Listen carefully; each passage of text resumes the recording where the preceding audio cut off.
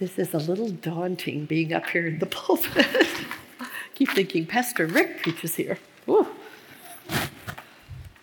I know you know how blessed you all are to be at this church, those of you who are here, with Pastor Rick and various accompaniments that he brings with him.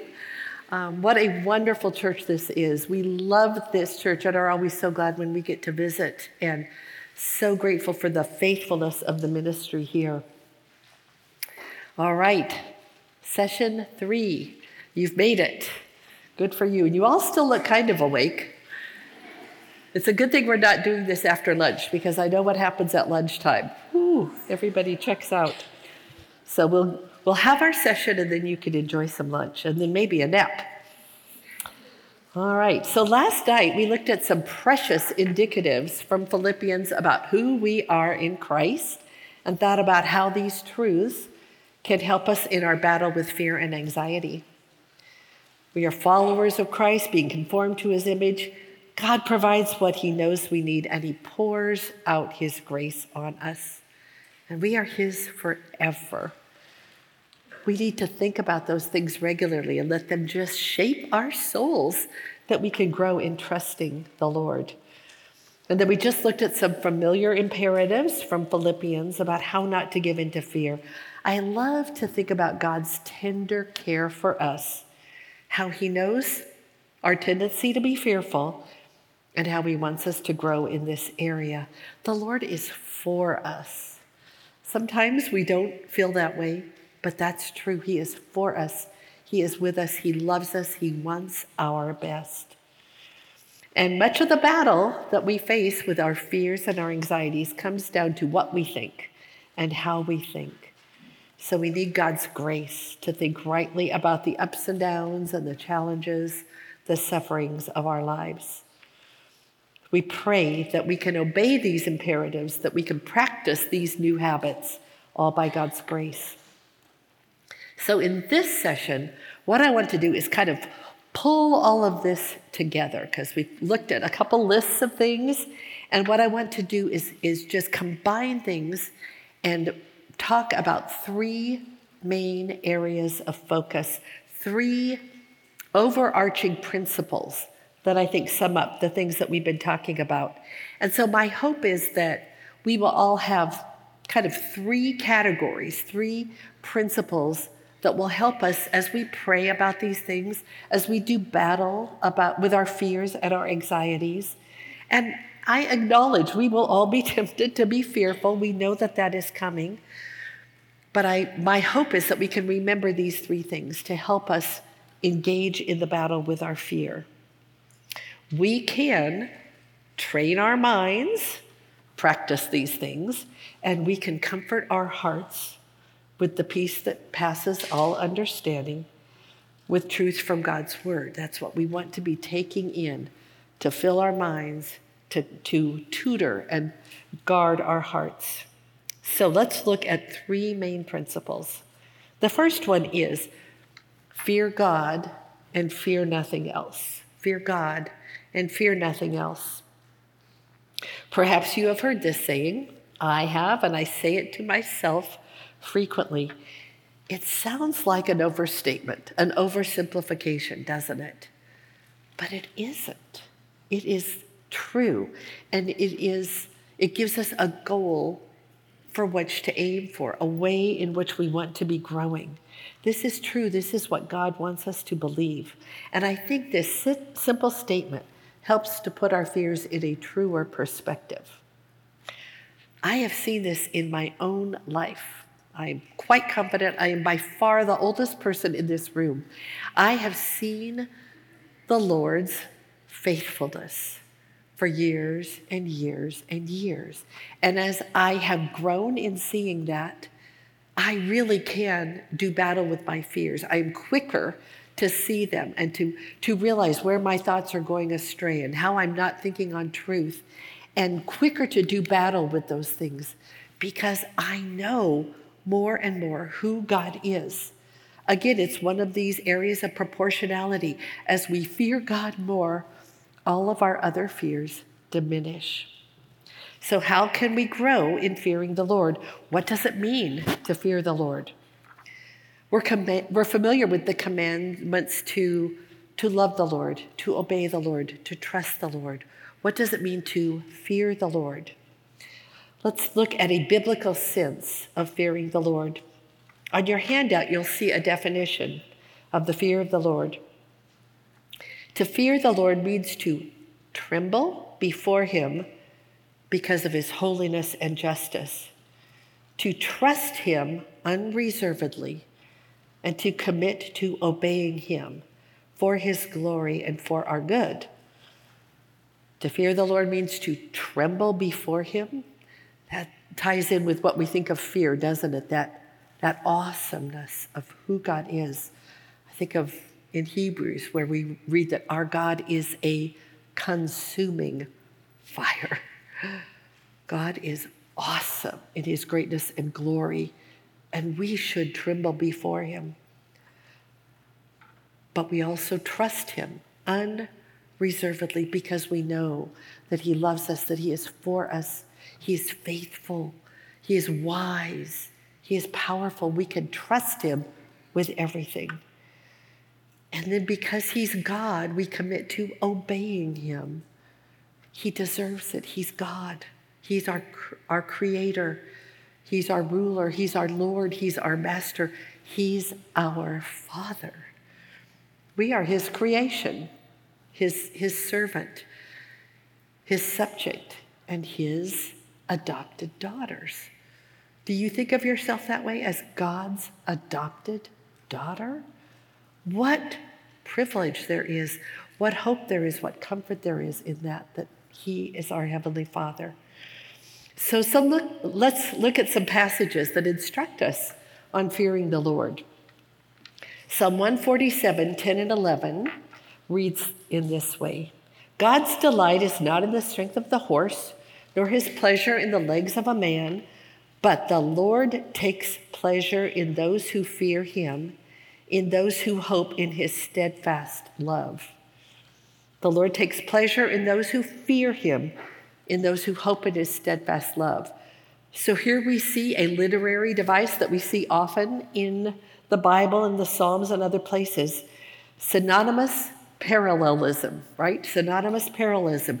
Two phrases that express the same thing in different ways, but each one helps us understand the other phrase. So the Lord takes pleasure in those who fear him. What does that mean, to fear the Lord? Well, it means we hope in his steadfast love. We hope in his steadfast love. If we're growing in fearing the Lord, we are hoping in his love. Another verse, Proverbs 19:23, the fear of the Lord leads to life, and whoever has it rests satisfied. I came across that verse recently and I just love it. Rests satisfied. What a rich picture it is for those of us who are growing in knowing, loving, trusting, fearing the Lord. We are satisfied in him. That sounds to me like pretty much the opposite of being anxious and fearful. Resting, satisfied. Another verse I want to mention is Proverbs 28:14. Blessed is the one who fears the Lord always, but whoever hardens his heart will fall into calamity.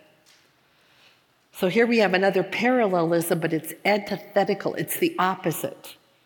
The one who fears the Lord always is blessed, but the opposite, whoever hardens his heart will fall into calamity. That gives us a good clue of what it means to fear the Lord, doesn't it? To have a hard heart means not to fear the Lord. So that's something I pray for myself frequently, that my heart will be soft and pliable and receptive and amenable to what God has for me. I don't want to be known as a hard-hearted person. Or I think of how the Israelites are sometimes described as being stiff-necked, hard-hearted, stiff-necked, resisting God's Godship, God's leadership, God's authority, God's rulership rule, there's the word, God's rule in their lives. We do not want to be hard-hearted or stiff-necked. We want to be pliable and receptive to God's work.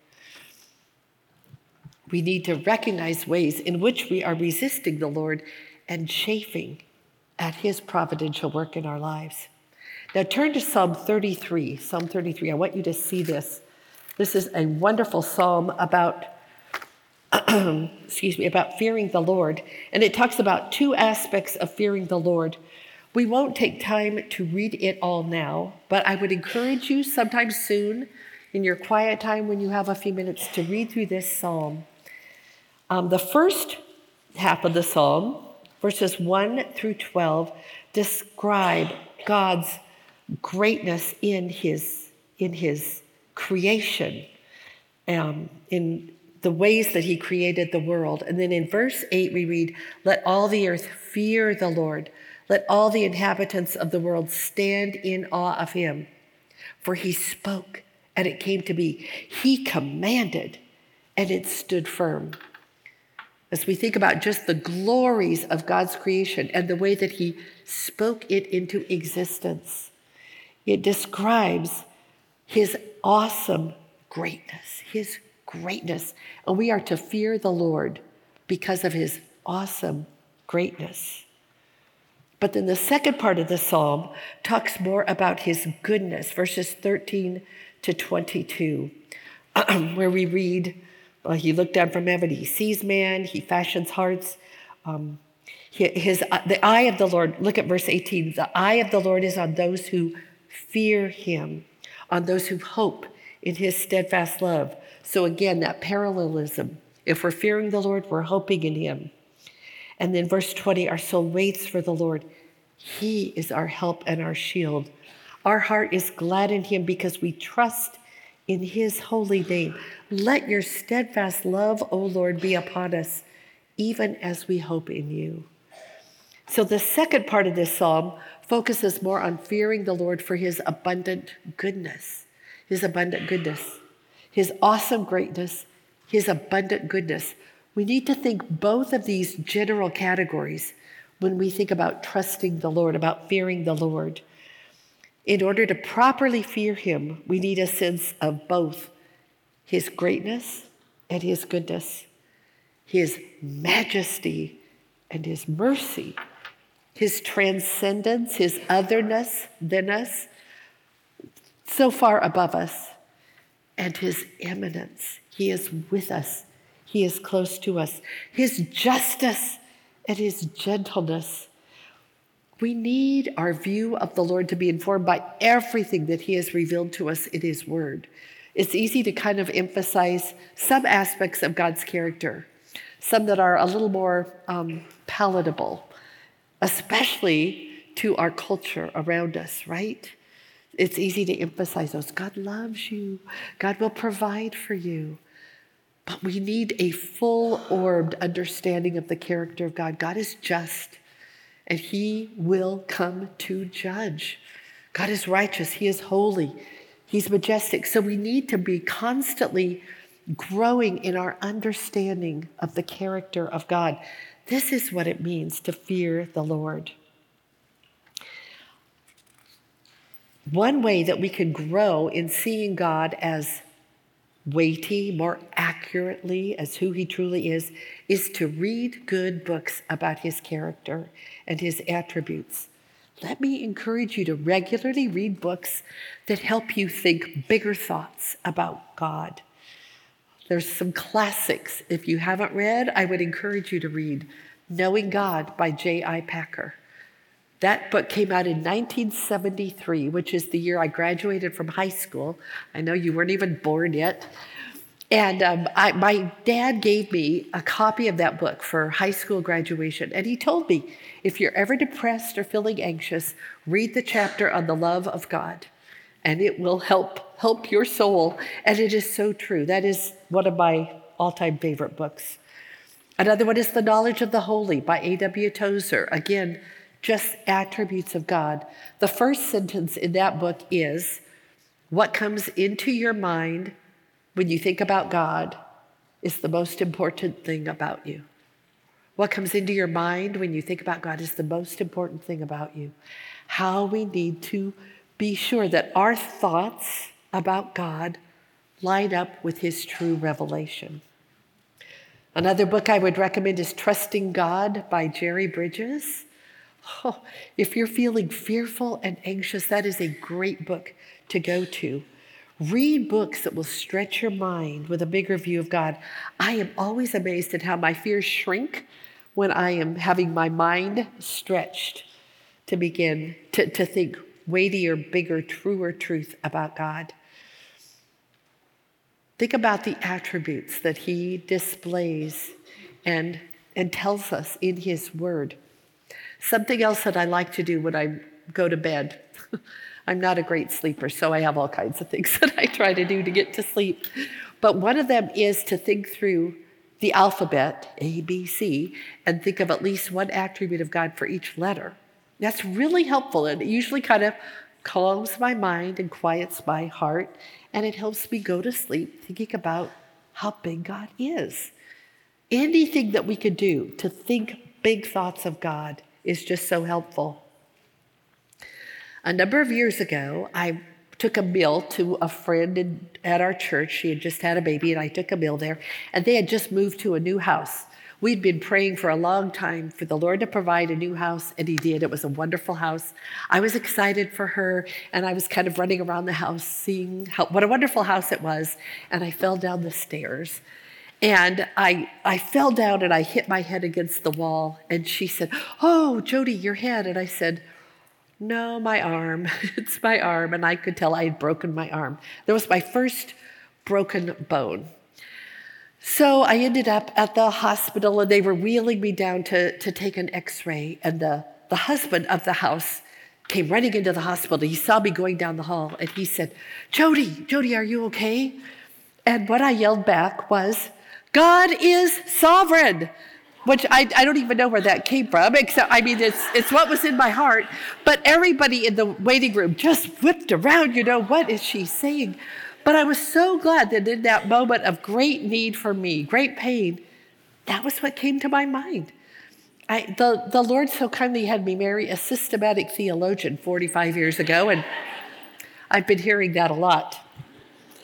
So fill your mind with truth about the character of God. You never know when you might need to believe it.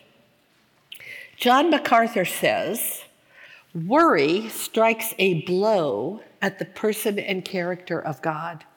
Worry strikes a blow at the person and character of God. So how can we strike a blow at worry?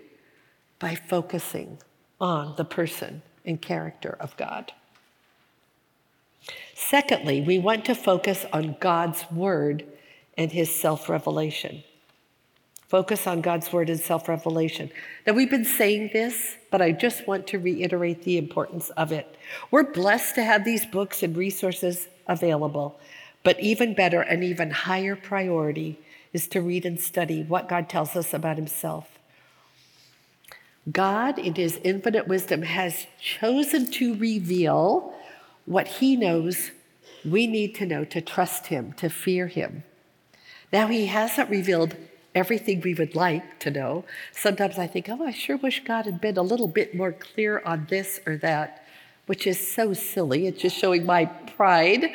I don't know better than God. God knows infinitely, perfectly what we need to know, and he has made it clear in his word. We need to learn about the character of God and grow in fearing him as we read our Bible. One of my favorite sections of scripture for focusing on the character of God is the second part of the book of Isaiah, Isaiah 40 through 66. Those chapters are majestic in the picture that they paint of our great God. He alone is God. There is no one like him. He demonstrates his deity by foretelling the future. He's transcendent above us. He is immanently with us. Read through some of those chapters slowly and thoughtfully, and you will find strength to battle your fears. We also see, as we read through our Bible, we see how different characters grew in fearing the Lord, in trusting the Lord. as they turned to him in times of need. I want to mention one example. I just want to encourage you to be thinking about the fear of the Lord as you look through your Bible, as you read in different parts. So one example is found in the book of Isaiah. Let's turn to Isaiah 37.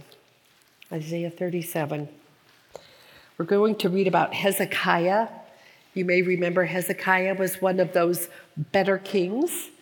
And Sennacherib and the Assyrians came and attacked, and they were surrounding the city of Jerusalem and telling the people within Jerusalem, your king is going to tell you to trust the Lord. Don't trust the Lord. We are going to get you. And Hezekiah, we read in Isaiah 37, verse 14, Hezekiah received the letter from the hands of the messengers. So this threat from the Assyrians, they are besieging Jerusalem. Hezekiah read it.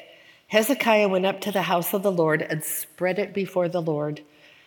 And Hezekiah prayed to the Lord, O Lord of hosts, God of Israel, enthroned above the cherubim, you are the God, you alone of all the kingdoms of the earth.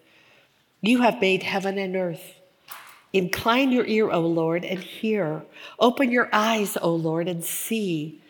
And hear all the words of Sennacherib, which he has sent to mock the living God. Truly, O Lord, the kings of Assyria have laid waste all the nations in their hands, and have cast their gods into the fire, for they were no gods, but the work of men's hands, wood and stone. Therefore they were destroyed. So now, O Lord, our God, save us from his hand, that all the kingdoms of the earth may know that you alone are the Lord. I love this prayer, don't you? Hezekiah was in a very fearful situation, but he brought his fears to the Lord. He extolled the character of God. Such a good model for us when we pray, to remember what we know, what God has revealed about his character, and to proclaim that to him, to worship him, to call him to be who he says he is. He pleaded with the Lord to save them because it would magnify the Lord in front of the surrounding communities. Hezekiah was thinking truly, rightly, thinking about God as he truly is. So one way to grow, okay. In my study Bible, it has these notes on this prayer of Hezekiah. And I thought this was so helpful as we think about bringing our fears to the Lord. Yahweh, not Sennacherib, is alone truly sovereign, and he can be trusted. Confident of God's sovereignty, Hezekiah prays honestly and desperately, asking that God would see, hear, and respond to the dire situation in a way that no idol could. Very often, our faith is the strongest when we come to see the depth of our need and our dependence. For in our weakness, the wonder of God's mercy and tender concern gives us hope and strength. Above all, we now have Christ as the greatest expression of God's power and mercy. Fear not. So helpful to rehearse in our minds and to recite in our prayers truth about the character of God. It reminds us we don't have to give in to fear. We don't need to be fearful. We bring those fears to him, the only one who can do what needs to be done. And we entrust ourselves to him, the one who will always do what is right, what is ultimately for our good. So friends, let me ask you, how often do you put God's word before your eyes and into your ears? How much time do you spend focused on learning about the character of God so you can grow in trusting him, in fearing him more, and fearing everything else less? Are there steps that you could take, changes to your schedule that you can make to focus less on other things and more on the one true thing? How often do we give in to the multitude of distractions that are all around us? And how do these distractions help us in battling fear? If we're honest, I think we have to admit that sometimes those very distractions help us be more fearful. They expose us to things that tempt us to be afraid. Why do we do that? Why do we make it harder on ourselves? We need to just know ourselves and guard our minds and our hearts and feed our souls with the fear-conquering truth of who God is. So be careful. Monitor your mind, guard your heart, know where you are tempted to be fearful. Which fear are you feeding? Are you feeding the fear of the Lord in what you spend your time, what you focus on? Or is the gaze of your soul focused on the distractions and the temptations and indeed the hostilities of this world, the things that tempt us to be fearful and anxious? So by God's grace alone, may we be women who are growing in fearing the Lord more and more and more, and fearing other things less. All right, our second foundational principle is to cultivate gospel-rich relationships. Cultivate gospel-rich relationships. I think it's interesting to think about how much of our fear is related to fear of man. Fears in this direction, kind of horizontal fears. We compare ourselves to others, and we think maybe we come out ahead, which feeds pride, sinful pride, or we come out behind, which feeds sinful despair. We think too much about what others think about us. We care too much about what others think about us. We fear displeasing others, disappointing others, offending others. Rather than fearing others, how should we relate? What should we focus on in our relationships with our brothers and sisters in Christ? I want to mention two main components of gospel-rich relationships. The first one is partnership. Partnership. Excuse me. Let's return to Philippians and think a bit about Paul's relationship with the people to whom he wrote. We see that he had such a deep affection for these new believers, and he viewed them as partners in the gospel. So let's read some of these verses. Philippians 1, verses 3 and 4 and 8. Philippians 1, 3 and 4 and 8. I thank my God in all my remembrance of you, always in every prayer of mine for you all, making my prayer with joy because of your partnership in the gospel from the first day until now. For God is my witness how I yearned for you all with the affection of Christ Jesus. Oh, think of Paul's warm affection for the Philippians. In Philippians 1:27, we read that I may hear of you that you are standing firm in one spirit and with one mind, striving side by side for the faith of the gospel. This image of just deep unity, committed to each other.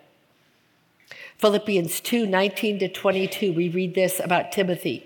I hope in the Lord Jesus to send Timothy to you soon, so that I too may be cheered by news of you. For I have no one like him who will be genuinely concerned for your welfare. For they'll seek their own interests, not that of Christ, those of Jesus Christ. But you know Timothy's proven worth, how as a son with a father he has served with me in the gospel. And then Philippians 2, later in that chapter, we read what Paul wrote about Epaphroditus. Verse 25, I have thought it necessary to send to you Epaphroditus, my brother and fellow worker and fellow soldier, and your messenger and minister to my need. And then I love this in Philippians 4, verse 14, Paul says, it was kind of you to share my trouble. Share my trouble. These beautiful descriptions of being partners in the gospel. So let's pull out a few of these descriptive words of the kind of friends that we should look for, the kind of friends that we want to be, the kind of relationships we want to be building with each other. We all need to find and we need to be partners in the gospel, friends who are genuinely concerned for the welfare of others, who will share in each other's troubles, people who display a servant heart, and people who seek the interest of Christ above their own, pursuing unity rather than disunity. Let me say those again. We want to be partners in the gospel, friends who are genuinely concerned for the welfare of others, who will share in each other's troubles, people who display a servant heart, and people who seek the interest of Christ above their own, pursuing unity rather than disunity. We don't want to be like Euodia and Syntyche, who had to be urged to agree in the Lord in chapter 4, verses 2 and 3. How would you feel to have your names recorded in God's word as women who just couldn't get along? Yikes. Oh, that's not worthy of the gospel of Christ. We want to be women who are pursuing gospel unity. And as we grow in these kinds of relationships, these kind of partnerships, we will find strength to fight our fears. We're partners. We're not competitors. We don't need to compete with others for our piece of the pie. There's plenty of pie to go around because God is so gracious. Lou Priolo wrote this about pleasing people, just such a common fear for us. By seeking to please man rather than God, you set yourself up to be plagued by anxiety. Anxiety or worry will steal the peace and joy that are part of your birthright as a Christian. How much time do you spend thinking about how to avoid displeasing others? When you are overly concerned about displeasing others, you are worrying about what they will think of you, or how they might reject you, or how they might cause you grief in some other way. And worry is a sin. So how can we battle this fear of man that just tempts us so much? How can we cultivate a partnership mentality? Here are a couple of thoughts. One, replace what does he, she think with what does God think? Replace what do others think with what does God think? Replace that, that one person that looms large in your mind. You really want her approval. You really want to be like her. You really want to be accepted by her. But replace that, what does she think, with what does God think? I think I mentioned last year that my mother was pretty consumed with what others think.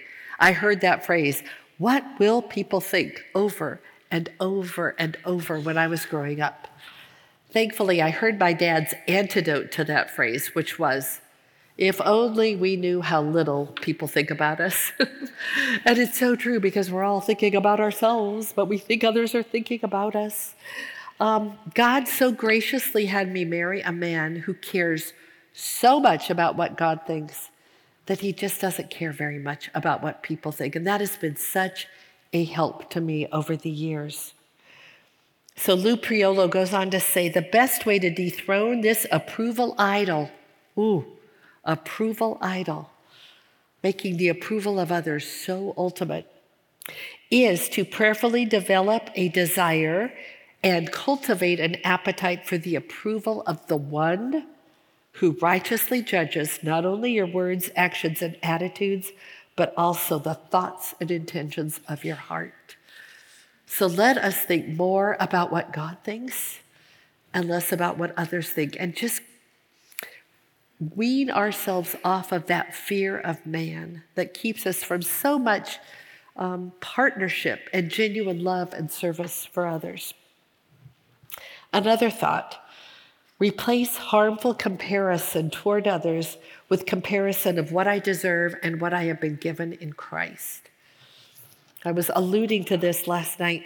God doesn't call me to be like you or better than you or to feel defeated about being worse than you. He calls each one of us to be more like Christ. That needs to be our direction, our focus, where we are aiming. May our gaze be upward, seeing ways in which we need to grow in Christ's likeness. God loves a variety, and he made us all different. That's a good thing. He knows, and then he knows how best to make each one of us more like Christ, so that I, by God's grace, will become a more Christ-like Jody, and you will become a more Christ-like Marin. Each one of us growing in ways that are us, who God has made us, but more Christ-like. So we could trust God to do that work in in ourselves and in each other.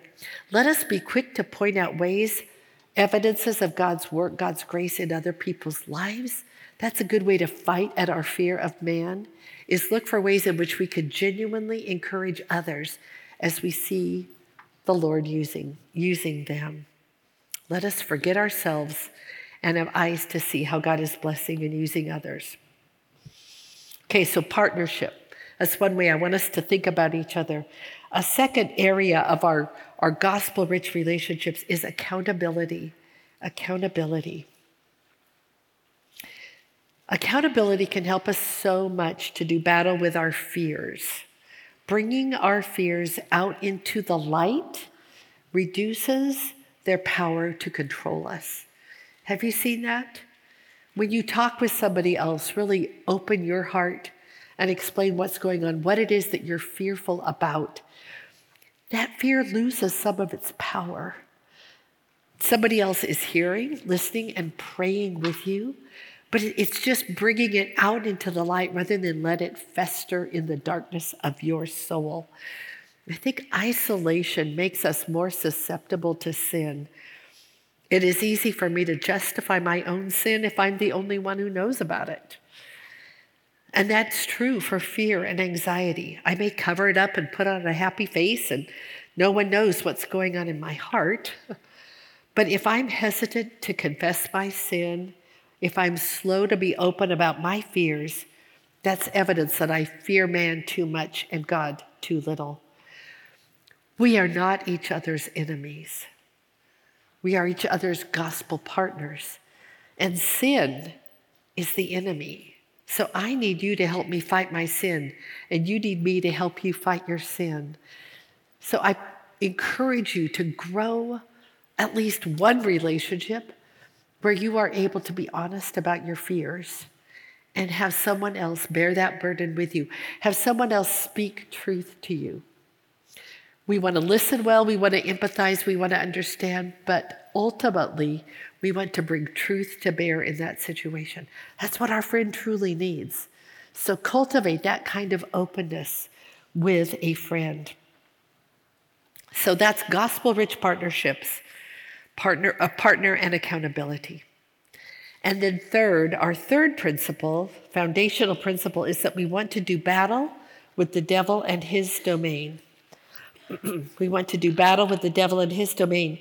So our first two principles are fighting within, our own flesh, our pride, our struggles to think rightly about God and others and ourselves. This third principle focuses on fighting without, fighting our two chief external enemies, the devil and the world. Let's think together about this battle. The devil is out to destroy our souls. He does all that he can to keep us from trusting the Lord and from fearing the Lord. He does all that he can to have us paralyzed by fear and anxiety. That is where he wants us. And he has his wily ways to accomplish that. I want to read for you a few texts that just remind us how he is against us. Ephesians 2, verses 1 and 2. And you were dead in the trespasses and sins in which you once walked, following the course of this world, following the prince of the power of the air, the spirit that is now at work in the sons of disobedience. The prince of the power of the air. That is Satan, the air that we breathe. I mean, Satan is just everywhere and doing so much to defeat us. He wants us to sin. He wants us to disobey. 2 Corinthians 4:4. In their case, the God of this world has blinded the minds of the unbelievers to keep them from seeing the light of the gospel of the glory of Christ, who is the image of God. So here Satan is called the God of this world. He has a lot of power in this world. And one of his chief strategies is to keep unbelievers from seeing the glory of Christ, the light of the gospel. 2 Timothy 2:26 says, they may come to their senses and escape from the snare of the devil after being captured by him to do his will. That is what we were before we were redeemed by Christ. We were ensnared by the devil, captured by him to do his will. I mean, he has a lot of power. Outside of Christ, we were ensnared, unwittingly doing his will. And then 1 Peter 5:8, be sober-minded, be watchful. Your adversary, the devil, prowls around like a roaring lion, seeking someone to devour. What a vivid picture that is, a roaring lion out to eat us. How we need to be on guard. Satan loves for us to be mired in fear and anxiety. And if we're so focused on fearful things, so inward looking, we're not living in a way that brings glory to God and edification to those around us. We can't obey the two great commandments, love God and love others. And so I've been thinking more about what Satan wants for us, to be fearful, and what God wants for us, to fear and trust him. I've kind of developed a new strategy. When something happens that tempts me to be fearful, I try to stop and think, how does God want me to respond? How does Satan want me to respond? Well, God would want this. He would want me to think this. Satan wants me to do this, and I don't want to give him that victory. I don't want to follow Satan's ways. How I need God's help by his Spirit to resist that temptation, to give in, because Satan wants me to be fearful. Now, I'm old enough to remember a lot of talk about spiritual warfare. I remember when the Left Behind books came out, and there was a lot of buzz. But since then, it seems like the pendulum has kind of swung in the other direction. And we don't hear much about Satan and his prowling around. We need balance. We need to be sober-minded, watchful, and aware, not afraid, aware, not afraid, because 1 John 4:4 reminds us, he who is in you is greater than he who is in the world. You might take time soon to read through Ephesians 6, spiritual warfare. That it helps us to see what is actually going on that we don't always think about. But it reminds us again of the tools that God has graciously given us to fight this battle. We have truth. We have Christ's imputed righteousness, the gospel of peace, faith, salvation, the word of God, and prayer. Let us be quick to use the tools that God has given us to fight against Satan's wily ways, the ways in which he tempts us to be fearful and afraid. So as we share our struggles with each other and the things that tempt us to be fearful, the anxieties that overwhelm us, may we be quick to point each other to Christ, to all that he is and all that he has done. And may we partner together, striving side by side to withstand our enemy, the devil. And then the other enemy that is external to us is the world. We live in this world. There's nowhere else we can go, but we need to recognize that the devil is the ruler of this world, and the citizens of this world are ensnared by him to do his will. There is a lot around us that tempts us to be fearful. But I want to mention just a couple of things. First, we have access to knowing more what is going on in the world than we ever have, right? There's some good to that. I certainly am thankful to be able to communicate with missionaries around the world. I'm really thankful to be able to look on my phone and find out if my husband made his flight, where he is. There's so much good, but there can be so much harm in knowing and seeing and bearing the weight of things that we're not designed to bear the weight. We are frail human beings. I am more and more convinced of that. And so we need to be careful to not take in too much of all that is out there that is going to cause us to be fearful. We need to be growing as women of discernment. Do you pray that for yourself? That's an important prayer. We need to grow in discernment. We need to know what we should know, where we should limit our knowledge. We need wisdom from the Lord to navigate all of this. Oh, so are you prone to spending hours a day focused on finding out what is happening? Or are you tempted to put your head in the sand and not know anything at all? We need discernment to be aware of the things that we ought to know, things that we ought to be praying about, things that ought to move us to compassion and to care. But we need to guard against knowing too much about everything. But also, related to all this access, we need to recognize that we can be influenced by this worldview of things around us that denies God and is hostile to Christianity. This is increasingly in the air that we breathe, and we need to be aware of that. Be careful of how much of the world, the hostile world, we let into our minds, to let us be influenced by it.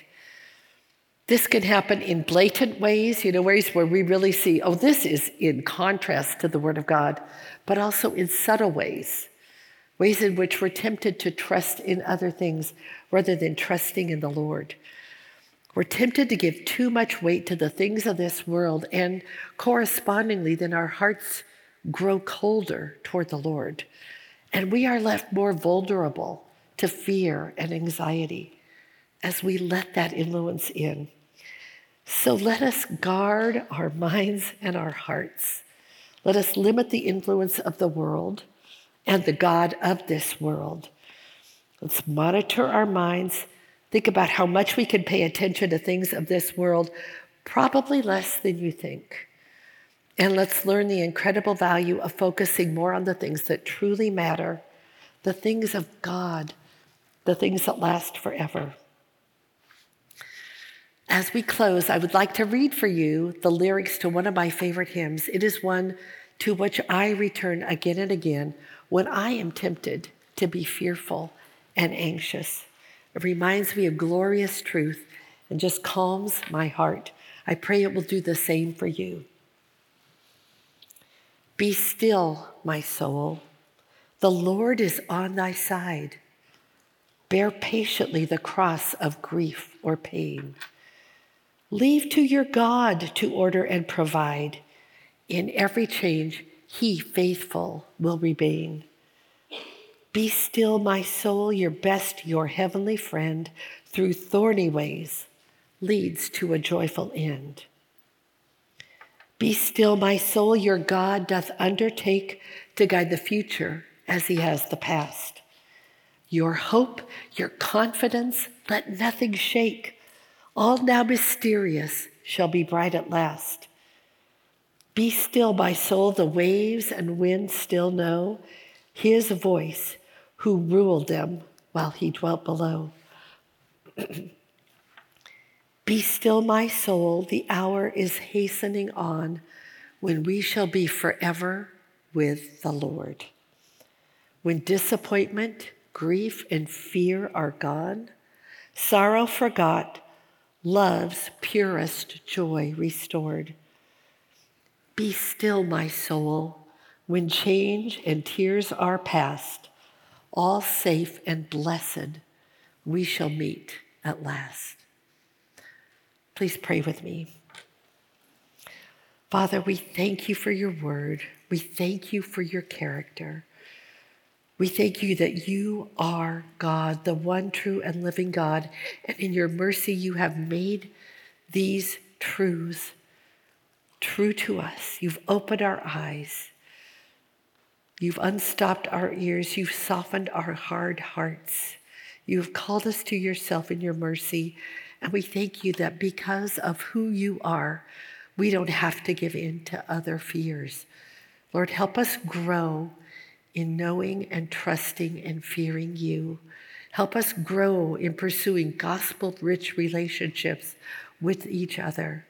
and help us do battle with the devil and with the world, that we might be women who are marked by calm, still souls, thinking truthfully and rightfully about all that is here in this world, all that tempts us to be fearful, but also thinking regularly about what the sure and certain future holds for those of us who are hoping in Christ.